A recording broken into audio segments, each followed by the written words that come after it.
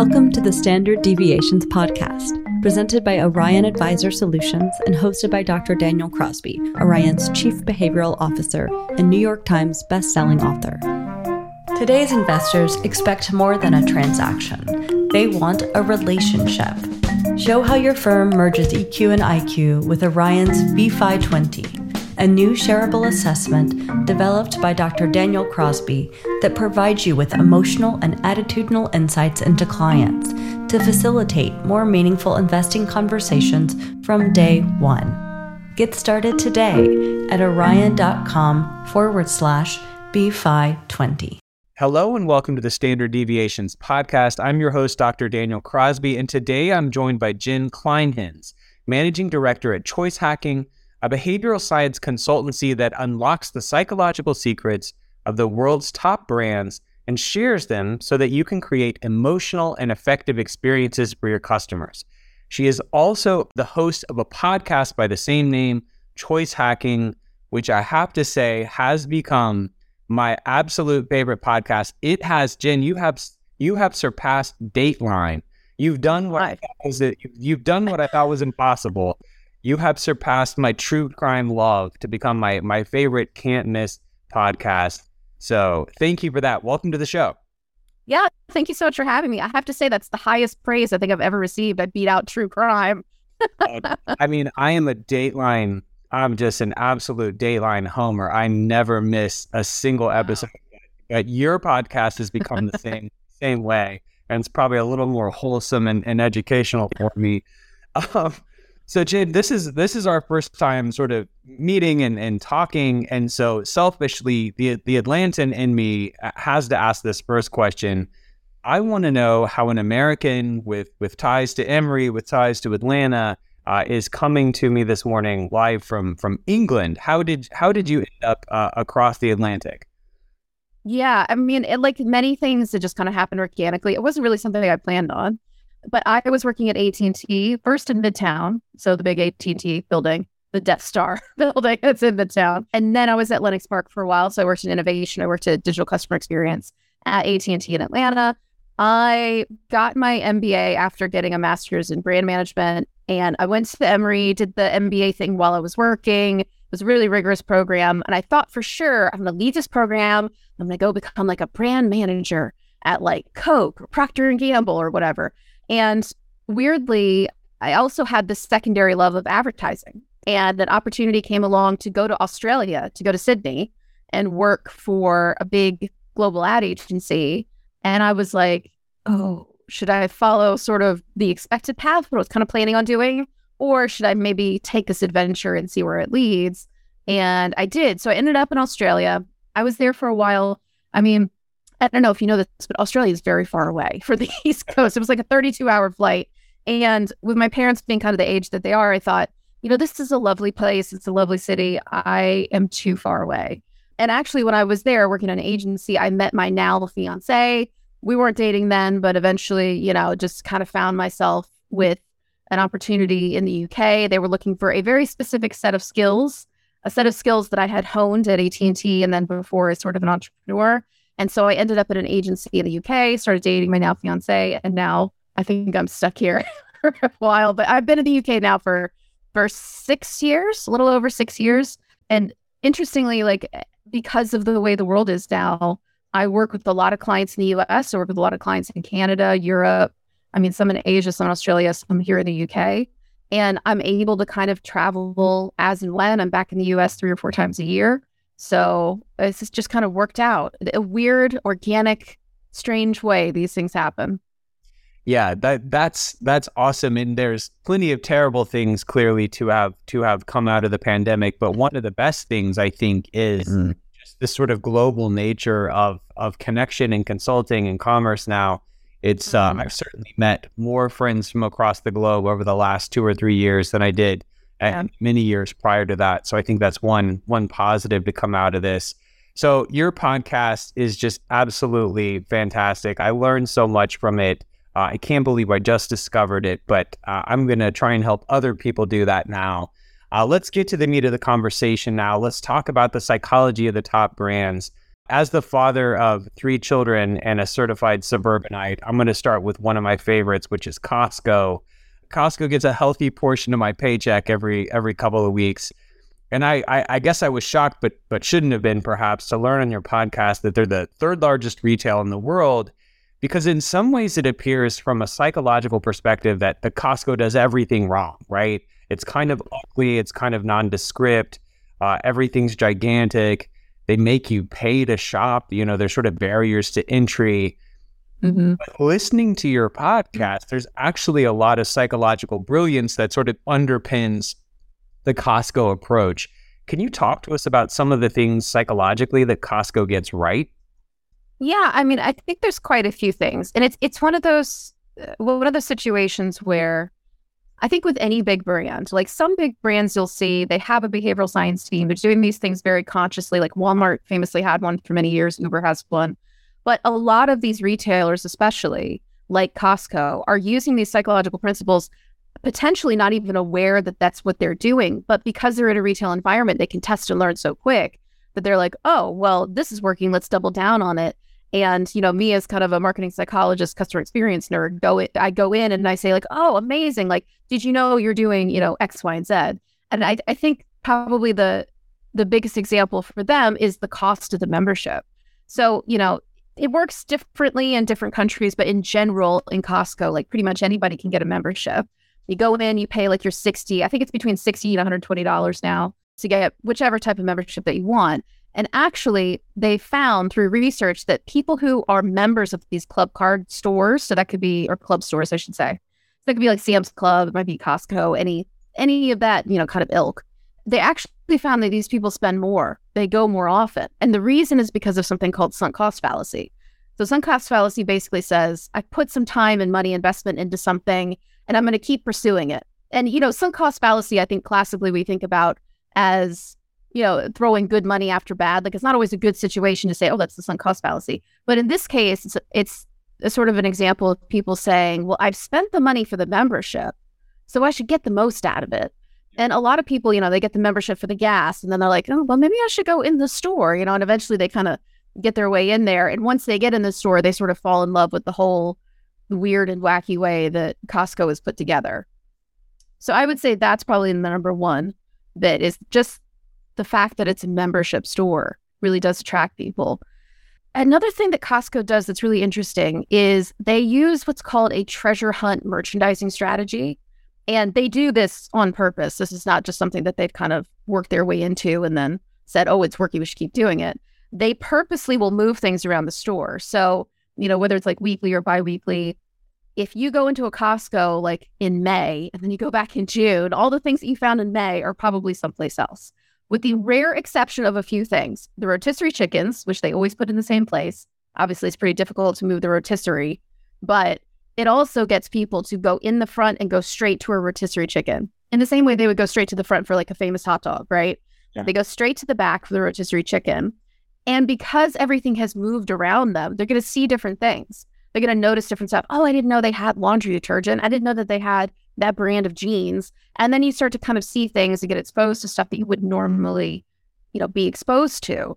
And it works the same way for the regular items that you would pick up. So if you go in and you want to get a big thing of Tide, well, if the thing of Tide moves every, couple of weeks, you're going to have to go on a treasure hunt to go find it. So you become exposed to things. You see stuff that you wouldn't normally see, and you kind of throw it in the cart.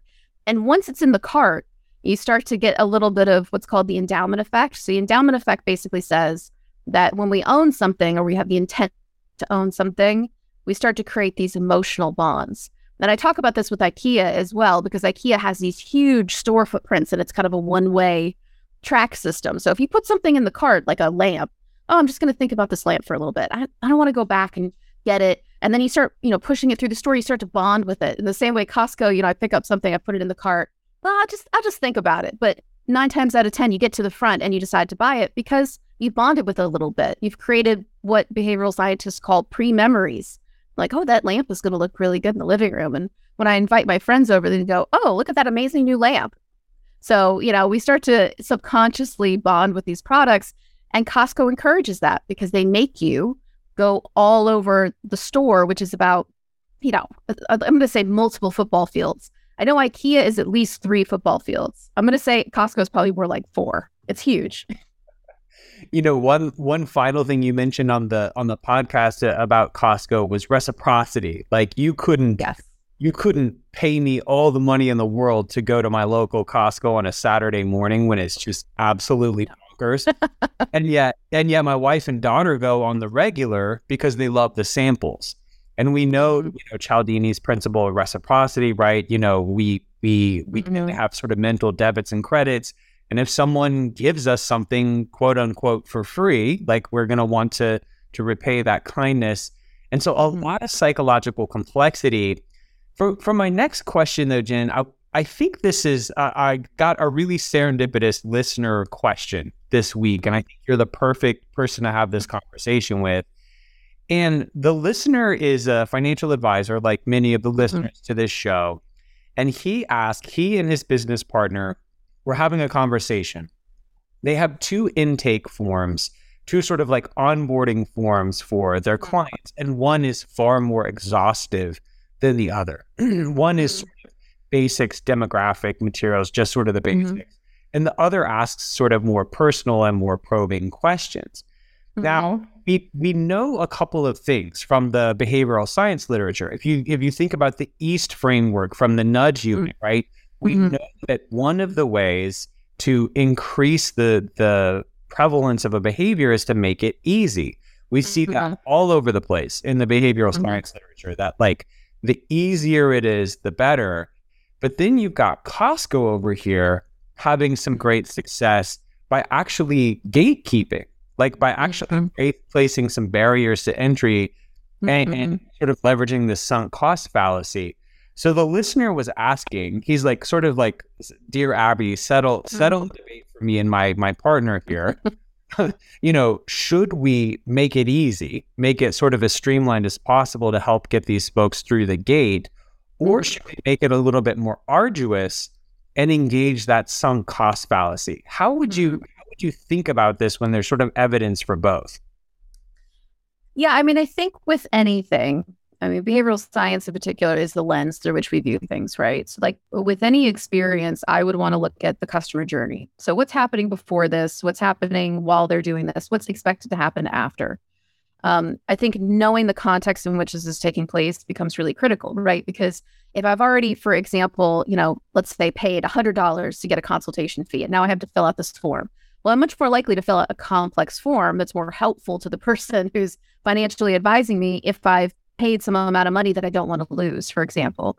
If this is an intake form for like a free consultation, well, then simpler is probably better because the goal is to get them in the meeting and then maybe, probe and pull some of these bits of more personal information out of them. So, I'll give you it depends, the classic answer, right? But that's the way I always think about these things is, it's in the context of the customer journey.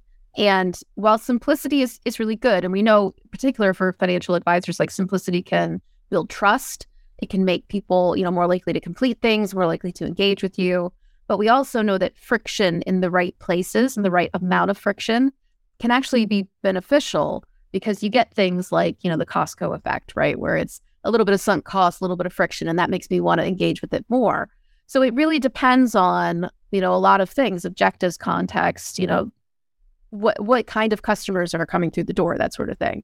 So that I haven't settled this debate at all. But what I will say is experiment. If I were them, that's what I would do. I would maybe swap the forms a week for 1 week and see what happens. Have your customers that would normally, or the people you're advising who would normally maybe, do a more complete form, a more probing personal form, and give them the simpler form and see what happens. Are they more likely to come back? Are they more likely to engage? Are they more personable? Do they feel more bonded with you? Is it something that's building a relationship because they've disclosed personal information? So yeah, it really depends on the goals. It depends on the context. And I think it depends on the objective of the form itself. Yeah, to sort of further land in the it depends camp, like I have the, I have the benefit of having seen these 2 intake forms. You don't. I'm just springing this on you.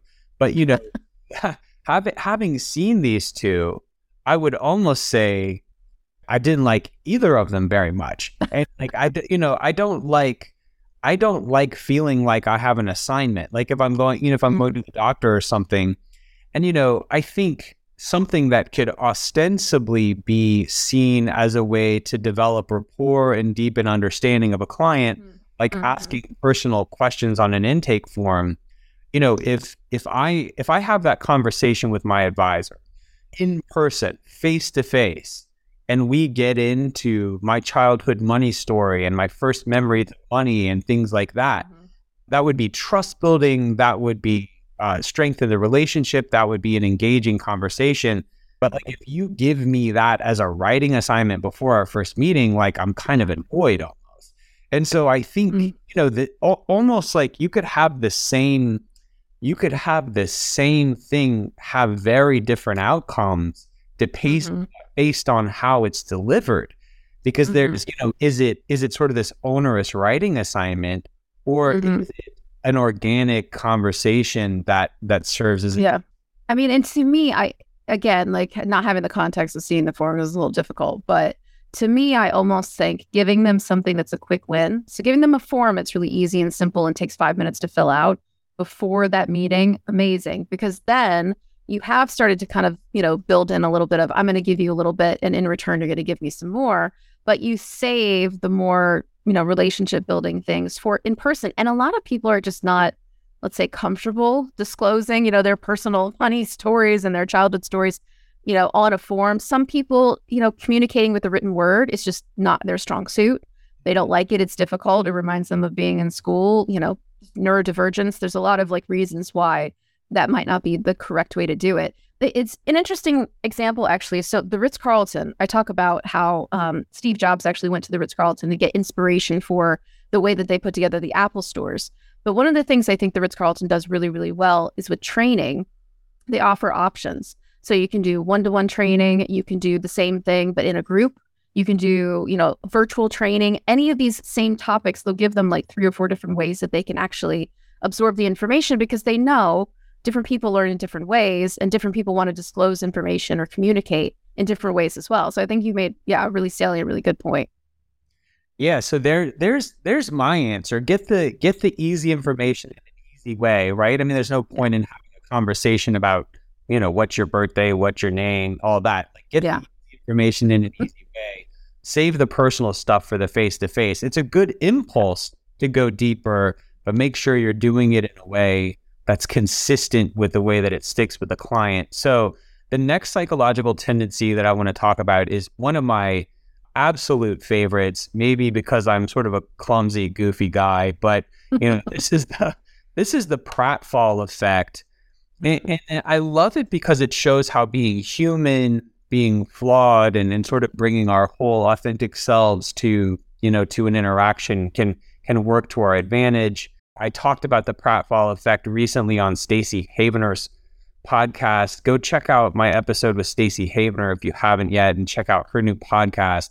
But if you could tell us what the pratfall effect is and how it was used to great effect by brands like Apple, KFC, and Domino's.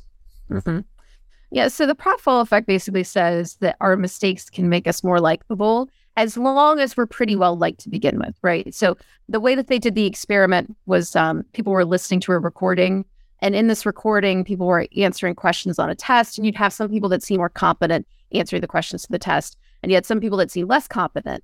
And then you would hear, because it was an audio experiment that these people were listening to, go, oh no, I dropped coffee on myself. Oh no, they would do the whole thing, and it's like a radio play. But what they found was when people were looked at as competent or well liked, that making a mistake was like, oh great, well they're not perfect. And the same thing can sort of be true of brands as well. So a good example, there's a few. I'll use the KFC one because I think the solution is really brilliant. But so Kentucky Fried Chicken, we all know. Americans may not know that in 2018, KFC in the UK, and there are many KFCs here, it's one of the biggest fast food restaurants in the country, they changed chicken suppliers. And I remember this very well because my client at the time was McDonald's. So I was paying a lot of attention to the QSR fast food industry. And they changed suppliers, and one day just didn't have any chicken. Just no warning, no nothing. They all rocked up to the office and everybody went, guess what? There's no chicken to serve in any of these chicken restaurants. So they had to close basically every store in the country with a sign that said, sorry, there's no chicken. So what do you do if you're a chicken restaurant that runs out of chicken? Well, you issue an apology. Now, their apology, I think, is probably one of the most epic brand apologies. So if you think of the way a KFC bucket looks, so it's red and white and it says KFC, well, they issued a press release that had an image of that bucket, but they rearranged the letters to say the words that you might say if you ran a chicken restaurant that ran out of chicken. So I believe it was FKC or FCK. Yeah. So a little cursy, but they just rearranged their letters. I thought it was really clever. And they said, we're sorry. We ran out of chicken. It was a big mistake. We messed up. And their customers forgave them. They're like, okay, great. You told us what you did wrong. You told us what you're going to do to fix it. And now we seem to like you a little bit better. Another good example of, probably, let's say, one of the most flawless brands. Well, I think we remember them as flawless, but actually, if you dig into their history, they're not so flawless. And that would be Apple. So if we remember in 2012, Apple Maps debuted. And while that seems like a million years ago, it was only about 11 years ago. And Apple did not have a Maps product. So they didn't have Google Maps, excuse me, on their iPhones. So they decided, we're going to create our own Maps product. It's going to be amazing. And they debuted it and it stunk. It was awful. Like the Sears Tower, as it was known then, was like 3 miles away from where it was supposed to be. There was a fake airport in the middle of Dublin, Ireland. Like Paddington Station in London was like smushed into the ground. The Brooklyn Bridge was flattened directly into the river. I mean, it was just awful. And, normally you would say, well, that could destroy a brand. I mean, they debuted something that terrible. It's just, how could they recover from that? But literally Tim Cook came out, and this was like early in his career as the CEO at Apple. So it was a very risky time for him. He came out and literally told the press the words, "We screwed up." He's like, "We screwed up. This isn't what you expect from Apple. We're sorry. We're going to fix it." And then within the year, they had about 35 million Apple Maps users because they forgave them. They're like, you're not perfect. You said you're not perfect. You took some steps to fix it. And while a lot of people will just forget that it happened, those people that don't forget that it happened forgave them because they're like, most of the time, Apple's great. So we'll give you a pass on this one. Yeah, I think Domino's has been one of the greatest stories of this in recent history. And if you look at their stock over the past few years, I mean, Domino's has traded like a tech stock. I mean, Domino's trades at like tech stock multiples and has been just this incredible story. And they were big when we were kids, right? I think we're something like the same age. And like they were big when we were kids. And then they were garbage, like for a big stretch in the middle. They came out and they said, look, we were garbage. Like it wasn't good. Like messed up. It wasn't good. And people can forgive that, and I love the Cialdini research around authority, which basically says all of us have this sixth sense that brands and people are fallible. Like you can't be good at everything. And so one of the most powerful ways to show your authority is to be honest about when you mess up and then be honest about what you're really good at. To go to the restaurant and have the server say, look, like the fish is not good, but the steak is amazing. You really trust that person. And I love it because I know that we can smell inauthenticity 1,000 miles away. And I think that the right thing to do is just to say, I'm sorry and move on. So, the next question, we routinely survey the financial advisors that we serve. And in our most recent survey, one thing came back really loud and clear when it came to what our advisors were looking for, and that was personalization. And the results of this survey put me in mind of something that you talked about with respect to personalization, which is the cocktail party effect, and how brands like Coke and Starbucks, and for me, especially Spotify, use it to really great effect. So what is the cocktail party effect and how can we use it to our advantage? Yeah, well, I think first of all, it's one of the best named principles that are out there, right? The cocktail party effect. Everybody wants to know, why is it called the cocktail party effect? Well, it was discovered or coined by a British researcher named Colin Cherry, and it was the 60s. And if you know anything about history, think like to Mad Men days, cocktails were a huge thing. Like you would go to somebody's house and you'd have a cocktail party and drink these fancy cocktails and stand around and gossip. And it's sort of the classic, picture of what a party is, like a house party at somebody's house. So he wanted to figure out, like, could our brains sort of like tune in and out of information? So he went to cocktail parties and he would have somebody basically say someone's name. And we've all kind of been in this situation probably at one time or another. We got like a frat party or, house party. And all of a sudden you hear like, Jen, and you're like, oh no, is that person talking about me? Now, if you're me, my name is so common, I probably wouldn't. But if you have a more uncommon name where they kind of look at you and snicker or something, you're like, oh, I need to tune into what they're saying. Are these people gossiping around me or about me? And that's what he found. He found that our brains could actually tune into these conversations. And there were key things that we looked for. Among them were our name and, relevant information. And I mean, I think that's really the thing to take away. There are some other supporting principles around this, but the whole idea is when you get personalized information or information that's relevant to you, you pay attention to it, you zoom into it. Your brain automatically goes like, oh, this is like a commercial about Milwaukee. I'm from Milwaukee, so let me pay more attention to this. A lot of brands use this really well. I think the biggest trip up for this is the availability of data, right? And like I've worked in CRM and customer experience and product innovation for a long time. And it is an issue to try to get, clean data, good data, data that you can rely on. But the good news is you don't need a ton of data. So a great example is like Coca-Cola. So Coca-Cola did share Coke. So if you remember, I mean, you're from Atlanta, so you probably like know people that work at Coke. So they have, the names that they'll put on the bottles of Coke. And what did people do? They went out and they said, oh, that one says Jen, I'm going to pick that one out. Or, hey, my mom's name is Vicky. I'm going to go find one and find one that says Vicky. I'm going to give it to my mom. And then later they sort of expanded this to identities like wingman or best friend. And it was a huge hit. It actually started in Australia and they expanded it across the globe. And it just, in terms of social media impressions and sales, it was just a giant success. And it's because people look for their names. They want to feel sort of, like they're seeing a little bit of themselves in the product. Now, on the flip side of that, that doesn't really take much data. I mean, what are you doing? You're probably looking up the most common, like 200 or 300 names in a country and putting them on a bottle of Coke. But if you look at the flip side with something like Spotify, where, thankfully for them, they're a relatively new product. Like they've probably been doing a really great job with data tracking from the beginning. And they had all this data sitting around and they said, you know what? I think it'd be really cool if at the end of every year, we just shared with people what they were doing on the platform. And that's Spotify Wrapped. So at the end of every year, you'll see on social media inevitably, oh my God, it's my Wrapped. Did you know that I'm like the number one person that listens to Bad Bunny in the whole world? Like that kind of stuff, which people love because first of all, they pay attention to it because it's all about them and we love ourselves. Like that is true universally everywhere. But then we want to share it on social media because it's something that's about us. It says something to the world about who we are, who we're listening to, how we're spending our time. And so it sort of works in a double-sided way, in a good way, in that, we pay attention to it because it's about us, but we want the world to pay attention to it because it's also about us. So Spotify and Coke, two sort of ends of the spectrum, right? Because I think the beautiful thing about the cocktail party effect is it doesn't require a lot of data or a lot of hard work. I mean, if you think about Starbucks, like localization, you go up to Washington, D.C., or you go to Atlanta, or you go to New York, and they'll inevitably have a Starbucks that's like the tourist Starbucks that has like the DC monuments on the wall and the mugs that say Washington, DC.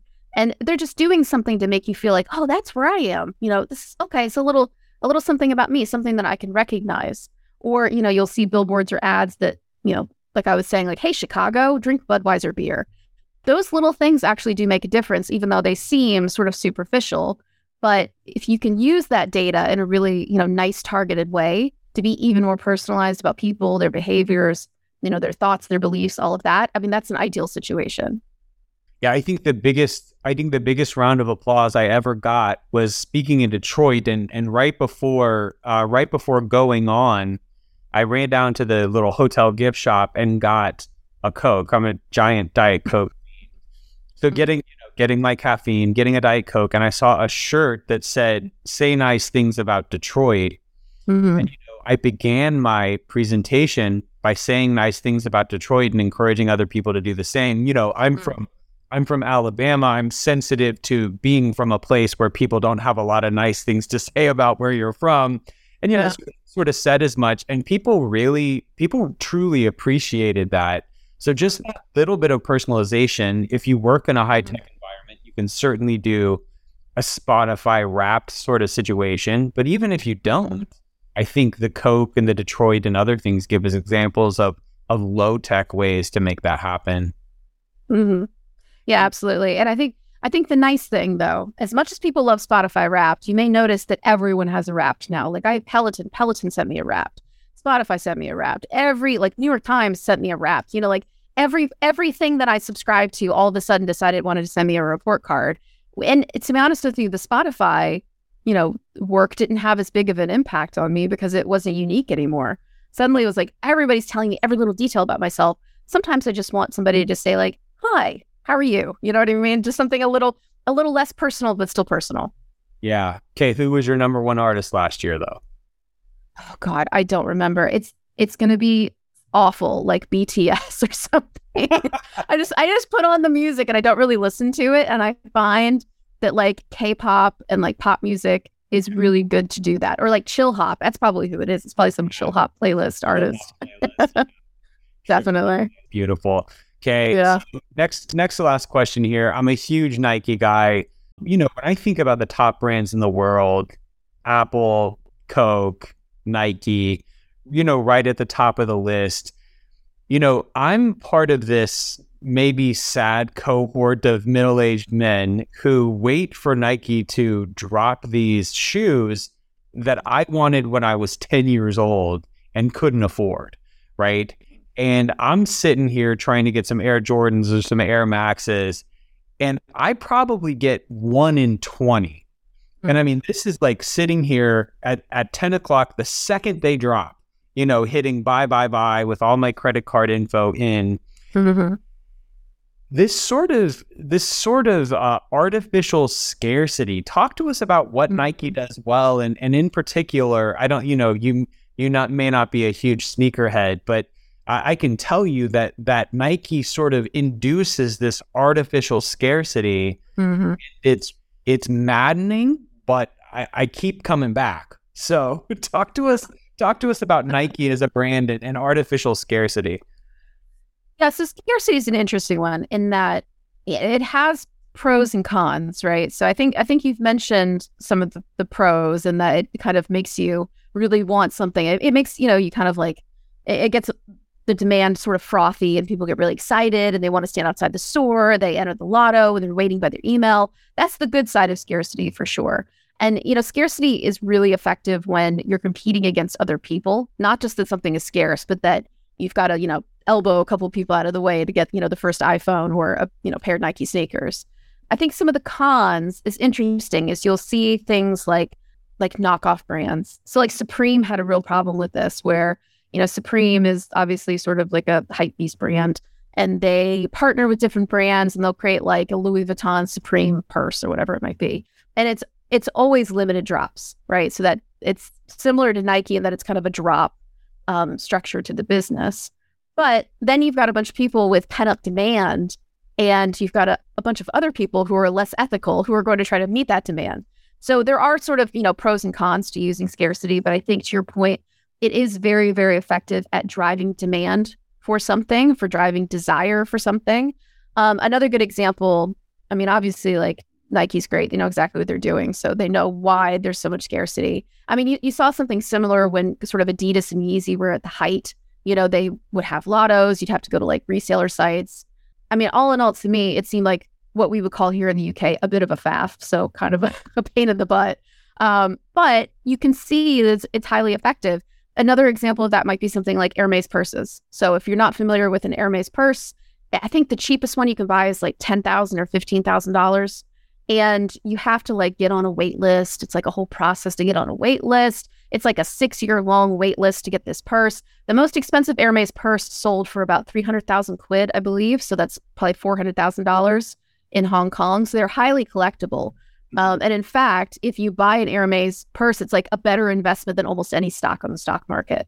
But it doesn't work unless it's scarce. If they make 1 million of these purses, even if they charge, $10,000 or $15,000 for them, the desire just isn't there because I don't have to compete with anybody to get it. So it is a real key point to any of these collectibles or exclusives or drop style business models is making sure that you literally are limiting those those amounts of whatever you're selling to just under, what people are after. But being very careful about, where that line is drawn, because way too little and you sort of, you don't really drive the brand. You're not really doing, the job for the brand overall. But if you have too many, well, then the demand disappears. So it's a fine balance. And I think they've probably perfected it after all these years. Yeah. Yeah, that fine balance is so important, because I found myself of late just going like, this is kind of dumb. Like I feel like I may just start wearing Vans or just kind of give up, because it gets a little silly. Like I mean, look, it's all silly, but like there comes a point where you go, this is too hard. And I mean, you even see that with video games, right? Like if you make a video game too easy, it's boring and it's not engaging. But if you make it too hard, people give up.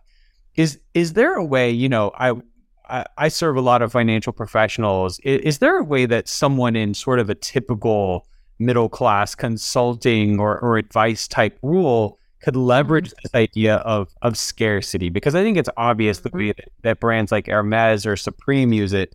But how would, Jim Bob accountant or Jane Q advisor use this? Well, look, I can put it this way. Like I also run a consultancy, which is not financial services, but it's professional services. And I've been in professional services for a number of years now. And I don't know if it's the same in financial services. However, in advertising agencies, especially, or consultancies, they seem to want to promise whatever they have to promise to get whatever business they have to get. And they'll just think about it later and they'll staff up and don't worry, we're here for you. Anything you need. Yes, of course we can do that.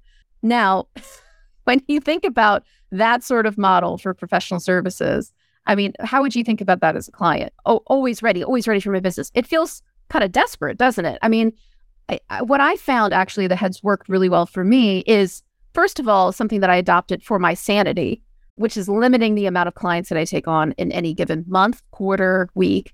And then saying to myself, well, the demand is still there. Like a lot of people want to work with me, but I don't have the hours in the day. And it's not false scarcity. It's literally, I don't want to work 12 hours a day. I want to work, like 8 or 9 hours or 10 hours a day. And I want to cap it at that. And that's just how I'm going to, operate everything. I don't want to hire any people. It's just how I want to work.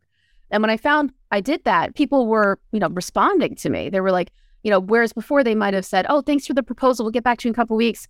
If I said something to them, like, I've got one slot left and it doesn't open up until next month, and I'm talking to 2 other companies about it, all of a sudden they found the money, they found, they found the signature, they would really, get to it. And I feel like because that's a true scarcity, it's not just me telling someone that because I want them to sign on the dotted line. It came through as authentic. And I think it also creates that sense of urgency. So limiting, how many clients you want to work with, having, for financial services, potentially that could be, hurdle rates. So it could be, I need people that make $1 million a year, like $2 million a year, $5 million a year, being really specific about who that target is, and then, capping and sort of limiting your availability. Now, not to make this, a consulting podcast, but when that happened to me, the demand was sort of outpacing the availability. So I decided to be a little bit more flexible with the way I put together my offerings. So now I have, we were talking about this earlier, micro consulting. So 15 minutes, you send me a question, I'll send you a video answer, you've got it forever, you can reference it. And then I would have hourly. So you just need to ask me one question. We can have a quick conversation. I can do an hour. But again, those are limited as well. It's I only do, 4-hour-long conversations in a month. I'll only do, 4 or 5 different, 15-minute micro consulting. And then I'll only take on 2 clients, within a 2-month span. So those sort of things, while they feel very, I guess I would say risky, what they're communicating to your clients and your potential clients are they need to move quickly if they want to work with you, and other people want to work with you. And there's a limited amount of these slots with which they can work with you. So, if they're serious about this, and, it makes you more desirable for sure, but if they're serious about it, they need to kind of, decide now that that's something that they want to do. So again, the thing that I would say is false scarcity is always a bad idea because it's unethical, in my opinion. But true scarcity, like creating boundaries, saying we don't want to hire in any more people, this is the amount of time that we have to work, this is what we want to do, this is the client base that we want to work with, that is very effective. And I think it's also very healthy for people who happen to work in professional services. Yeah, I love that framing of it. It's good for you and it's also good for your business. is. Back when I was doing a great deal of, back when I was on my own, I had a solo consultancy for many years, and I was doing a lot of public speaking, and I was complaining to a fellow consultant friend about just how busy I was. And she said to me, look, if you're not turning down half of the offers you're getting, you're not charging enough and you're not doing it right. And when I raised my prices and sort of got to the point where I was turning down half of the engagements that came my way, indeed, I was making more money and having a much better life. I've seen your advice play out firsthand. I think it's very good advice. The last thing I want to talk about, you're in addition to having an excellent podcast, you really are a great follow on LinkedIn.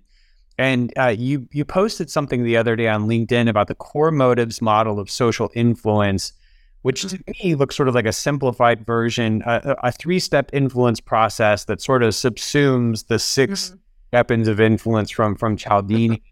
And the three that they talked about made perfect sense to me with respect to the financial advisors that I work with, who are in the difficult position of giving their clients advice, but not always having it stick, right? Giving their client advice that's sort of inherently hard to follow. We know that people are bad at taking risk and being long-term and accepting uncertainty and all the things we ask them to do. So the three steps were first, cultivate a relationship. Second, reduce uncertainty. And finally, motivate action. Cultivate a relationship, reduce uncertainty, and motivate action. Can you talk a little bit about this model and sort of give some practical steps of how we could engage those three steps?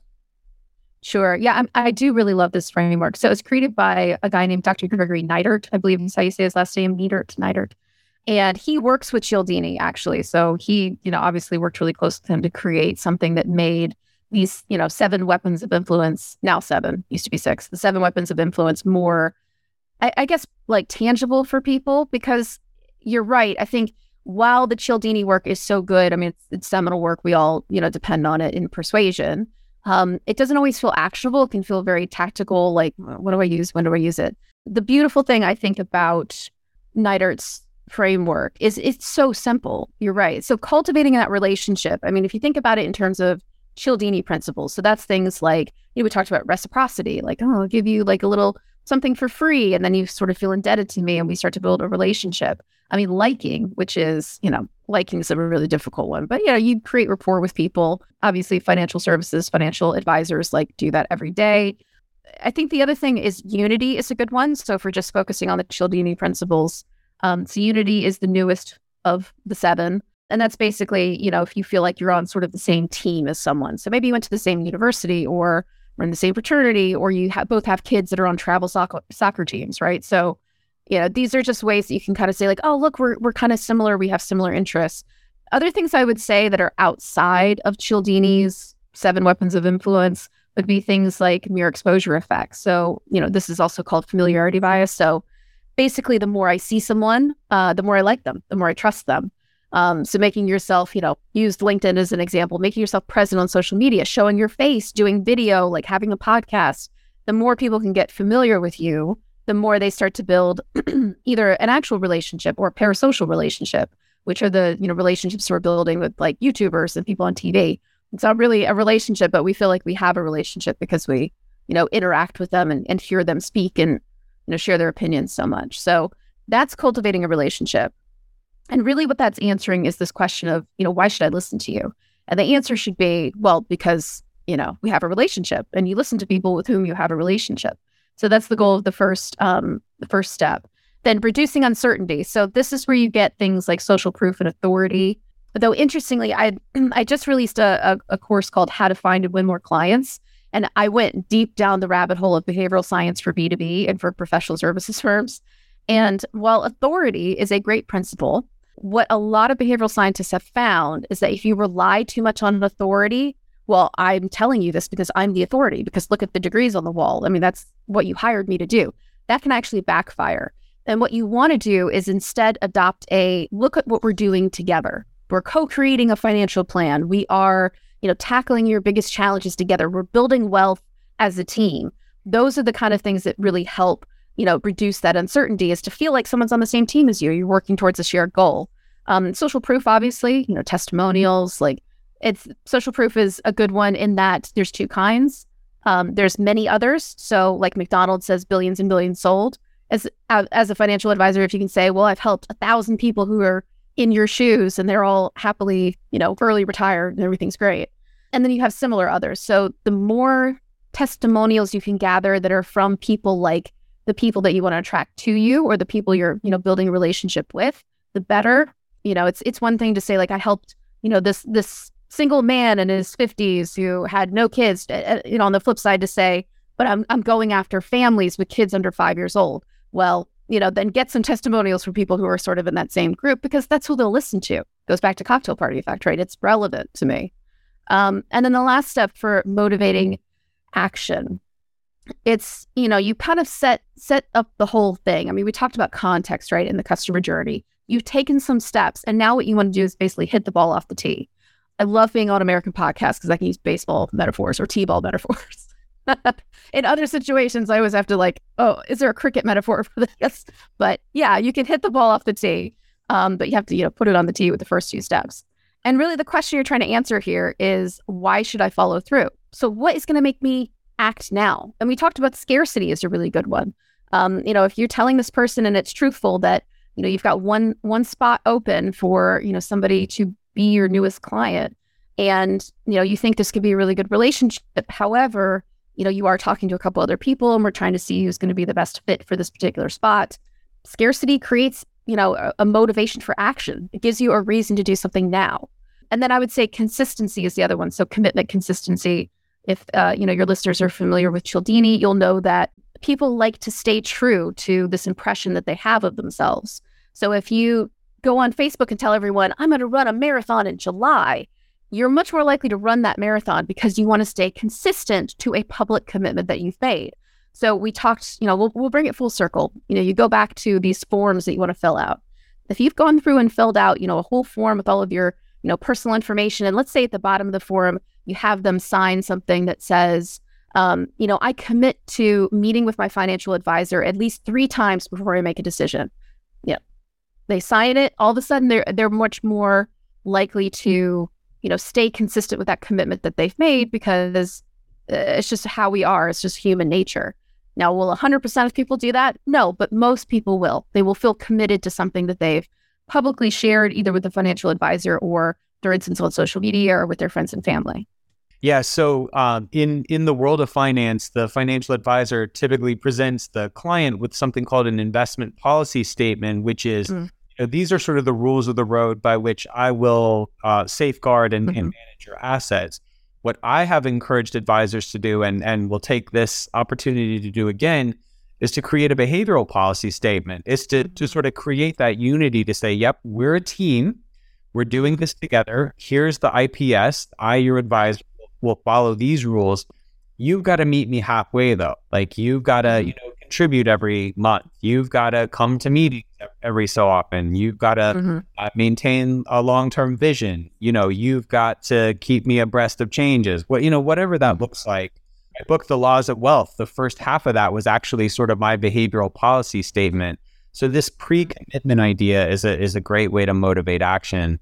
So Jen, we're pushing up against the hour here. I want to make sure that people are able to find you, because I think what you're doing is a huge service. So tell us about, where can we, read your stuff, find the podcast, engage with you as a consultant?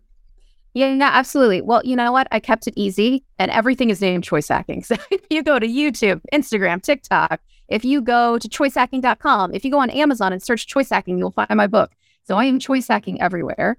And that includes LinkedIn, by the way. There is a company page, but you can also find me, Jen Clinehens, on LinkedIn. I think that's the best place to follow me, but I'm pretty much everywhere. And as you said, the podcast is also called Choice Hacking, which you can find on any, I guess you could say, your podcast platform of choice. So Spotify, Apple, YouTube, I'm everywhere. And I am Choice Hacking in all of those places. Yeah. Well, highly encouraged to go check it out. You will learn a ton. Jen, thank you for joining us this morning, and thanks for all the good you're doing. Absolutely. Thank you so much for inviting me. Thanks for tuning in to Standard Deviations. If you can't wait till next week for more behavioral finance insights, visit www.orion.com.